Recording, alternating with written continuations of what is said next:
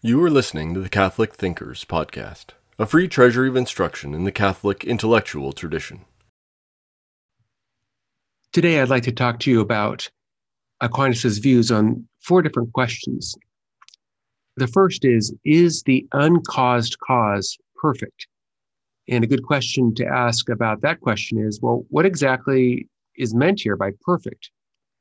Secondly, I want to talk a little bit about, does human language apply to God? And how does it apply to God? Aquinas, as we'll see, has a quite sophisticated account of how human language does and does not apply to God. Third, I'd like to address the question, is God like the Force in Star Wars? And then finally, could there be more than one uncaused cause? So let's consider these questions and talk about Aquinas' views about God. So is the uncaused cause perfect? You might expect Aquinas to answer this question, yes. But what he says is this, that God is not perfect in its original sense. That is, God is not perfect in the original meaning of the word. And the original meaning of the word is thoroughly made, per factus. Now, why is God not perfect in that original sense of the word? Well, if you think about, for instance, say your cell phone, the cell phone is perfect if it's made properly, if the directions of the engineers were followed and the manufacturing plant is working the way it should.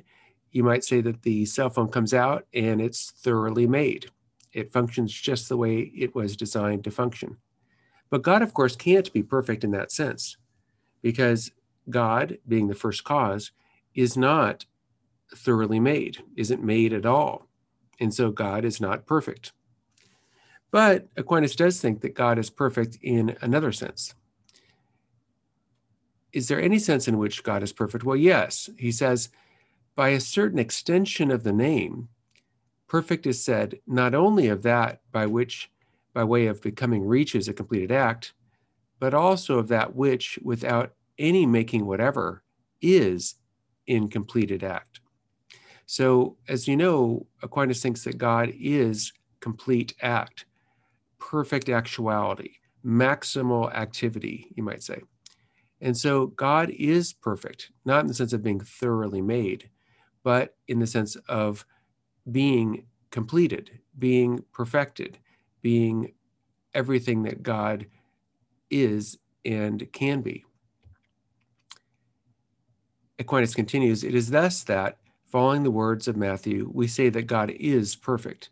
Be perfect as your heavenly Father is perfect. So here we see a recurring theme for Aquinas, the harmony between faith and reason. That reason teaches us that God is perfect, and faith also teaches us that God is perfect. But again, not perfect in the everyday normal sense of that term perfect, not in the sense of being thoroughly made. Aquinas offers another argument. He says, but just as every excellence and perfection is found in a thing according as that thing is, so every defect is found in it according as it is in some way not. So here we get this understanding of Aquinas, which is quite important, of what evil is or a defect is.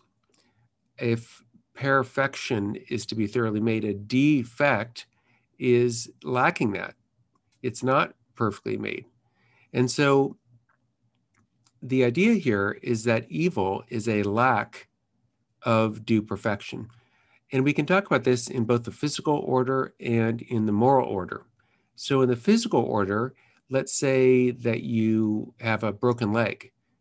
Well, your leg is obviously not perfect if it's broken.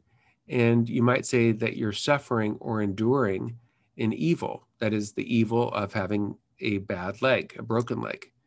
And a broken leg is lacking the perfection that it had before. In other words, the bones aren't in the proper place. And the same thing is true of a moral evil, like, for instance, when someone murders somebody else. Aquinas' way of thinking about that would be that the killer is lacking in something that the killer ought to have For instance, love for other people, or justice to other people, or compassion for other people. So the evil that exists in the physical order, like having a bad leg, and the evil that exists in the moral order, having a bad character, are alike in that they both involve a lack of some perfection that this individual can and ought to have. So Aquinas continues, just as God has being holy, so non-being is wholly absent from him. In other words, God is the perfection of activity, the perfection of being. And so non-being is something that God doesn't have. But non-being is precisely a kind of defect, a kind of lack. For as a thing has being in that way, it is removed from non-being. So to the degree that God has existence and being, to that very degree, he's lacking non-being. But to the degree that he's lacking non-being, God is lacking in defect. Or to put it differently, to the degree that God is lacking non-being, God is perfect. Hence, Aquinas continues, all defect is absent from God. He is, therefore, universally perfect. All defect is absent from God. Why? Because all non-being is absent from God, and defect is a non-being. Again, each thing is perfect according as it is in act, and imperfect according as it is in potency and lacking act. So again, think about the broken leg. The broken leg is bad, right? It's imperfect. Why? Well, it's lacking the proper bone structure that it should have. And the reason it's lacking that structure is that it first has potency. In other words, your legs have the potency for getting broken. And that which is in no way in potency, but is pure act, therefore must be most perfect.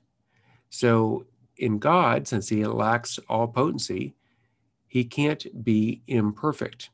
He can't be lacking in anything, because any lack presupposes a kind of potency. And so God is pure act, and if pure act, then most perfect. Such, however, is God. So when we talk about God, it's important to keep in mind this distinction Aquinas draws between the res significata and the modi significandi. And these are Latin terms. The res significata means the thing signified, and the modi significandi means the modes of signifying. And the basic idea is pretty simple to explain. You can have one individual thing, say me, and describe me by means of diverse modes of signification. So you could describe me as the son of Bob, or as the husband of Jennifer, or as the father of Caroline. And these are different modes of signifying the very same individual, namely me. But we ought not to confuse the diversity or the plurality of the modes of signifying and think that that means there's many different things that are signified. So the perfection of God, Aquinas thinks, surpasses the perfection of every creature. God is the cause of all creatures, and the reality of God, the perfection of God, surpasses the reality and perfection of creatures. And so Aquinas thinks that when we're speaking about God, we can speak about God in really two different ways. One would be negative, and we've talked about that earlier, the idea of negative theology or apophatic theology. That is where you say that God is not composed, God is not a body, God is not a being with potency. On the other hand, another way of speaking about God is comparatively, that is to say, something like the perfection of God surpasses the perfection of every creature, or God's goodness is greater than the goodness of every creature. So we have a unity of divine being, or at least Aquinas will argue that a little bit later, but a plurality of names. We use a number of different names to describe God. And divine naming arises from human knowledge. Our human knowledge arises from our senses, and it involves composition and division, that is, putting propositions together, putting terms together in propositions. And our way of understanding involves a kind of diversity. And so our names for God involve a kind of diversity and plurality. But the absolute unity of the divine being is compatible with the plurality of the modes of signifying the divine being. So Thomas affirms that the res significata, that the thing signifies, and he denies the modus significandi of the name. So let's talk a little bit more about naming things. We have univocal use of terms. So for instance, if I say Mary is a woman and Elizabeth is a woman, I'm using the term woman in exactly the same sense. I mean an adult female human being. On the other hand, we have other terms that are used equivocally. So if I speak of the bank of the river and the bank where I leave my money, the term bank is spelled the same and sounds the same, but I'm using the term in two totally unrelated meanings, right? So the bank of the river really has nothing at all to do with the bank where you put your money. And then finally, there are the analogical use of terms. So that's where you use one term like healthy, and it's neither pure equivocation, totally unrelated senses of the term, nor is it univocal use of speech, where you mean exactly the same thing by the term. So if I speak of a healthy apple, a healthy individual, and healthy blood test, I'm using healthy there in three related senses. So it's not pure equivocation like the bank of the river and the bank where I put my money, but also it's not univocal speech. Now, in terms of this example, you might say that a fruit is healthy, and what that really means is that fruit is the cause of health.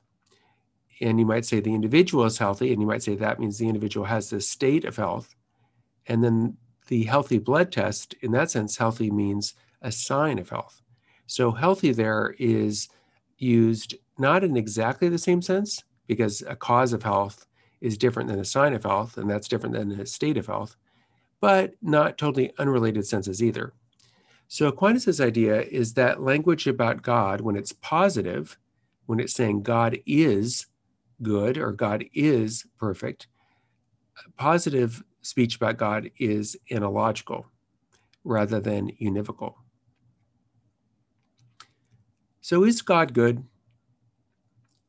People of faith would say yes, and Aquinas thinks that we can come to the same conclusion through using reason and philosophy.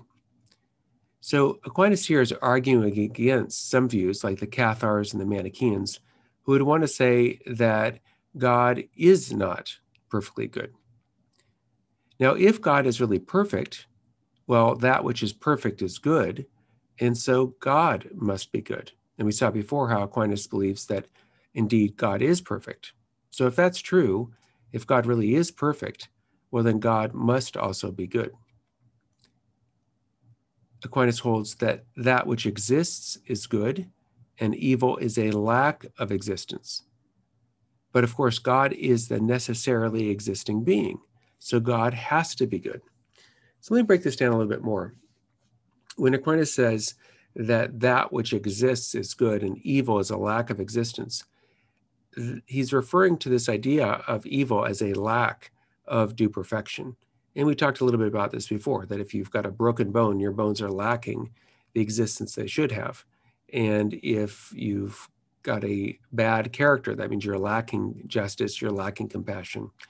And by contrast, if you have all that you should have, well, then you're good. And so God has all that he should have. He's necessarily existing being. And so God is good. In fact, Aquinas holds that not only is God good, but God is goodness itself, the cause of all goodness here below. So is God, though, like the Force? In Star Wars, the Force is partly good and partly bad, a mix of the light side and the dark side. So, according to Aquinas, is the uncaused cause like the force?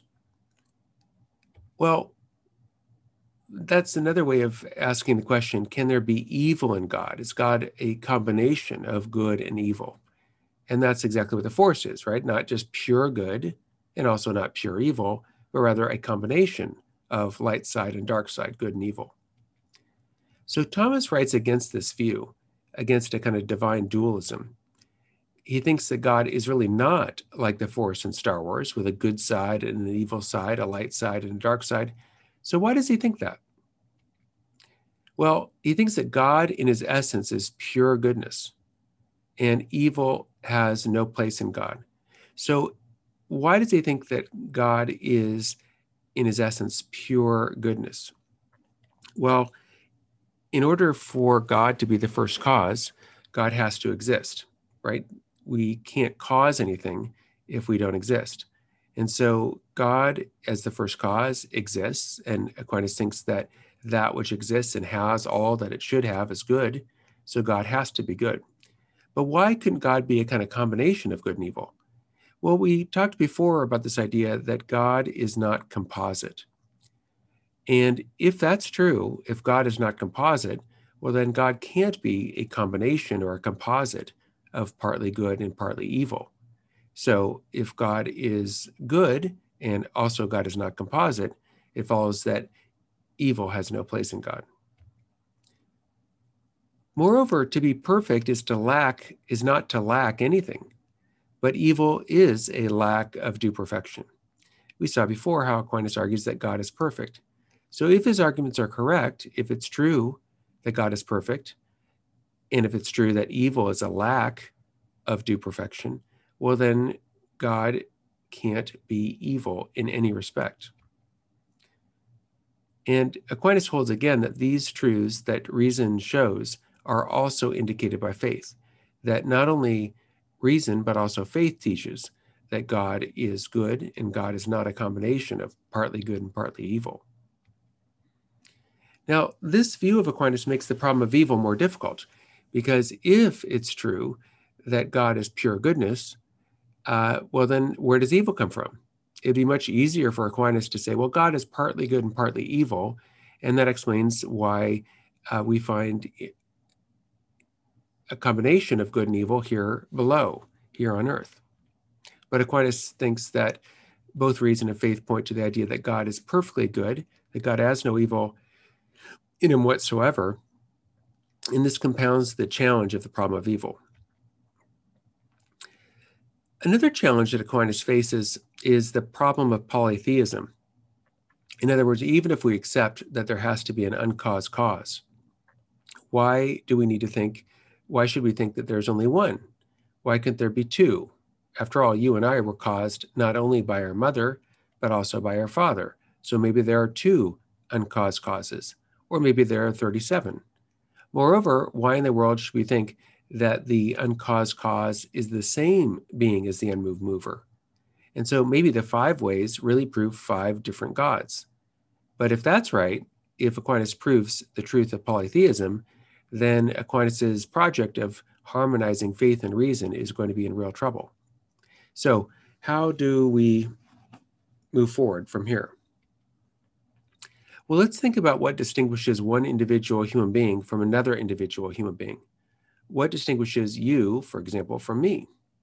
Well, one thing would be age. I doubt that you're exactly the same age as I am, doubt you have the same birthday. And even if you did have the same birthday, we might be slightly different in age.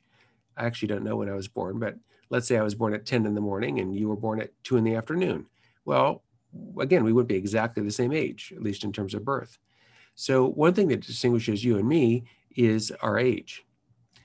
A second thing would be accidental characteristics like skin color.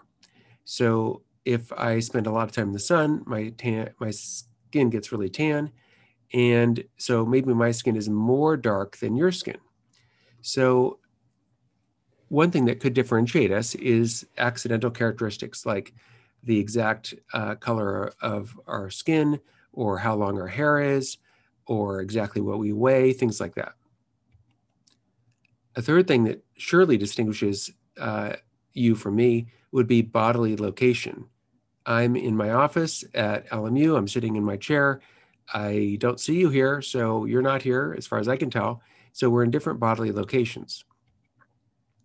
We have different origins. I have one set of parents and you have another. And you could say that there are certain properties that I have that you lack. So there's something you might say added to me that you don't have. And the same thing would be true for you. There's some certain things that are added to you that I don't have. So maybe right now you're wearing a Notre Dame football jersey and I'm not. Well, you would have something I don't have. Or there might be certain characteristics that I don't have that you have, some subtraction, something that you would take away from me. So these two categories, some addition and some subtraction, that differentiate you from me are kind of catch-alls. You can say any addition whatsoever to you that I don't have could differentiate you from me, or any subtraction whatsoever from you that's not subtracted from me could differentiate you and me. So we differ in lots of ways, but those last two categories you might say are catch-alls.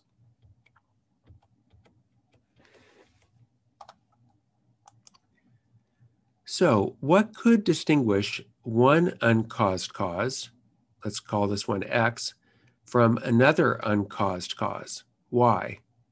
Well, could age differentiate them?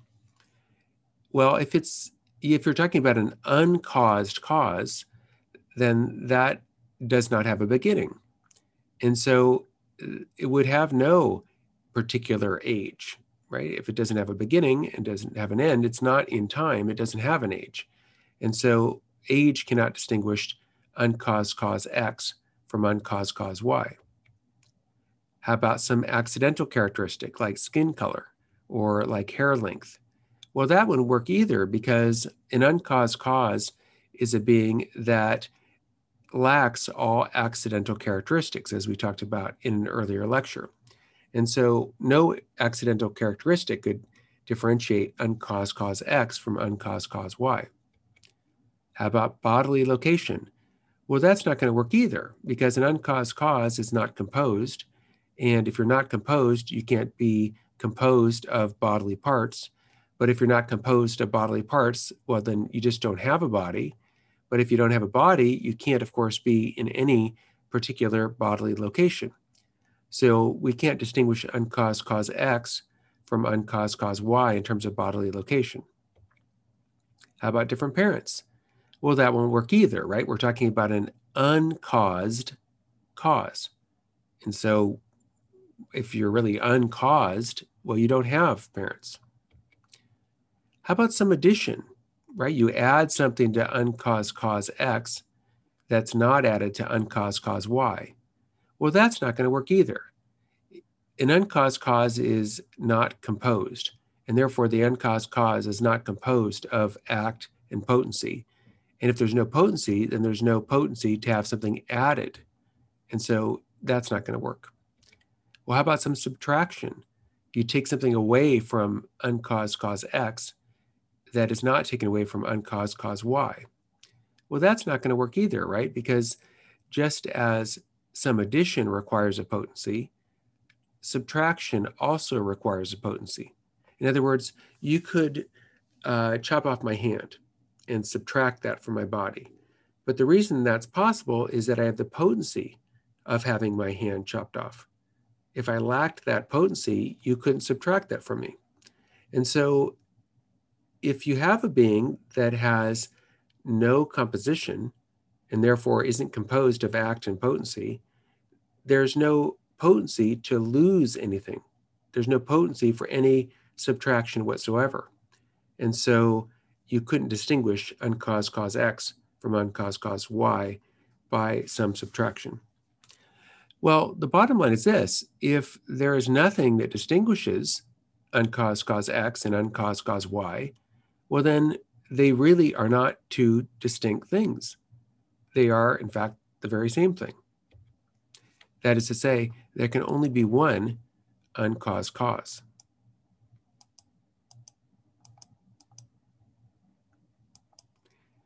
There's no time to distinguish them. A divine being can't be distinguished by time as younger or older. And by divine here, I don't mean divine like Zeus or Hera. I mean divine in Aquinas' sense of a being that is the uncaused cause. There are no accidental characteristics, and therefore alleged gods couldn't be distinguished by those. There's no body in God, so multiple deities couldn't be distinguished by having different bodily locations. There's no origin or cause of God, so the gods can't be distinguished by parents or starting point. And again, when we talk about God here, the uncaused cause, we're not talking about gods in the, say, sense of Greek mythology. So it is possible that there are multiple gods, or you might say super powerful beings that exist. Maybe there are, I don't know. Maybe there's aliens and they're incredibly powerful, whatever. But when Aquinas uses the term, what he means is uncaused cause. And so even if there are super powerful aliens, that wouldn't undermine his argument in the least. And there's no addition or subtraction of any kind possible in God. So there's no way to differentiate uncaused cause 1, 2, 3, 4, etc. So if Aquinas' reasoning is correct, there is one and only one God. And Aquinas thinks that this truth also is indicated through faith, that Jews, Christians, and Muslims all agree that there is only one God.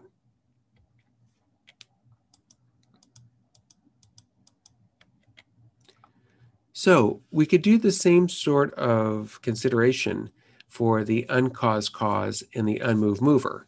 In other words, maybe those two are not the same. But if we think about it, the uncaused cause and the unmoved mover also cannot be differentiated. So could they differ by age? Well, for the reasons we already said, that's not going to work. If you have an uncaused cause, that being is eternal. If you have an unmoved mover, that being is eternal. And so if they're both eternal, they have no difference in age. How about accidental characteristics? Well, both the uncaused cause and the unmoved mover are beings of pure actuality. And so if they're beings of pure actuality, then they have no potency. And if they have no potency, they have no accidental characteristics. So accidental characteristics could not distinguish the uncaused cause from the unmoved mover. How about bodily location? Well, we talked before about the uncaused cause not having any bodily location because the uncaused cause is not composed and doesn't have bodily parts. But the very same thing's true of the unmoved mover. The unmoved mover is also a being of pure actuality with no potency and therefore no ability to be composed of parts and therefore not having any bodily location. The unmoved mover also has no origin. It's the unmoved mover. It doesn't come into existence. There's nothing you could add to the unmoved mover that would differentiate it from the uncaused cause because the unmoved mover has no potency and therefore it doesn't have the potency to receive some addition. Likewise, the unmoved mover is unable to have anything subtracted from it. The unmoved mover, again, is lacking potency and lacks the potency, therefore, of having anything subtracted from it. So there's nothing whatsoever that distinguishes in itself the uncaused cause from the unmoved mover. The uncaused cause and the unmoved mover, in other words, are the very same entity. If nothing whatsoever distinguishes them, then there's no difference at all between them. They're just the same thing.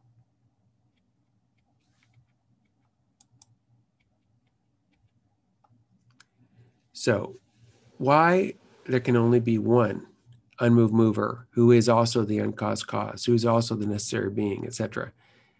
There's no time to differentiate them. There's no accidental characteristics to differentiate them. There's no bodily differences to differentiate them. There's no origin or cause to differentiate them. There's no addition or subtraction of any kind possible to differentiate them. So there's no way to differentiate these allegedly different gods, uncaused cause 1, unmoved mover 2, the necessary being 3, etc. So there's only one God. And this is something, again, a truth that both faith and reason indicate.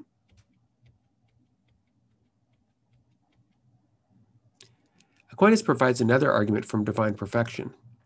He says, if then there are many gods, there must be many perfect beings. But this is impossible. For if none of these perfect beings lacks some perfection and does not have any admixture of imperfection, which is demanded for an absolutely perfect being, nothing will be given in which to distinguish the perfect beings from one another. So the idea is something like this. If you have two, allegedly, perfect beings, they're alike in being perfect. Okay, so they're alike in being perfect. Well, how do they differ? Well, there's nothing you could add of imperfection to one, because if you added some imperfection to one, then the being in question would no longer be absolutely perfect. And there's nothing that one would lack in terms of perfection. Again, if they're absolutely perfect, they don't lack any perfection. And so those two absolutely perfect beings, in fact, would not be different in any respect. But if there's nothing that distinguishes them in any respect, well, then they're not different beings at all. A third argument Aquinas gives, that there can only be one uncaused cause, who is the same as the unmoved mover, etc., is from Occam's razor. So imagine you have a crime scene, and the detective comes in and says, look, from all the evidence we have, we can account for it in terms of a single killer. The single killer, there's just one gun used, and there's just one set of footprints leaving the crime scene, and there's just one extra set of DNA on the crime scene. In other words, all the available evidence can be accounted for by just one killer. Well, if that's true, then it's superfluous and doesn't make any sense to posit that there are 2 or 3 or 5 different killers. So too, in the same way, we can account for all causality, all motion, all contingent being, all grades of perfection, and all order in the universe by just one principle, by just one God. And so it doesn't make sense to posit that there are multiple gods. So you might say the 5 ways to argue for God's existence are kind of like 5 different kinds of evidence pointing to the same cause. Imagine a blind beggar who receives a donation. There might be 5 different kinds of evidence that point to the same person giving the donation, right? Like you might have the fingerprints that point to one person giving this donation. You might have the DNA that's left on the coin pointing to this one person giving the donation. You might have videographic evidence that shows this person giving the donation. You might have testimonial evidence of witnesses that point to this person giving the donation. And finally, you might even have the person himself saying, I gave the donation. So you could have 5 different kinds of evidence that all point to the same cause. And so Aquinas argues that the 5 ways also all point to the existence of just one God. Now, this makes the problem of evil more difficult, because if you posited that there were multiple gods, well, that would help explain evil. In Greek mythology, you had multiple gods, right? You had Hera and Zeus and Athena and Ares. You had all kinds of different gods. And the conflicts among the gods is partly what gives rise to the evil in the world, according to Greek mythology. But if you hold, as Aquinas does, that there's only one God, well, this makes the problem of evil more difficult and more of a challenge. Now, if there is only one God, we've moved some ways closer to the God of Abraham. But there is a big problem in that the God of Abraham is also a God who knows us. And the God of Abraham is a being of intimate knowledge of us and intimate care for us. But if Aquinas is right about who God is, it seems that the God of Abraham could not know us. Think about how we know things. We know things how? By being receptive and open. I learn things by reading things and by listening to things. And so we learn through receiving things from our senses.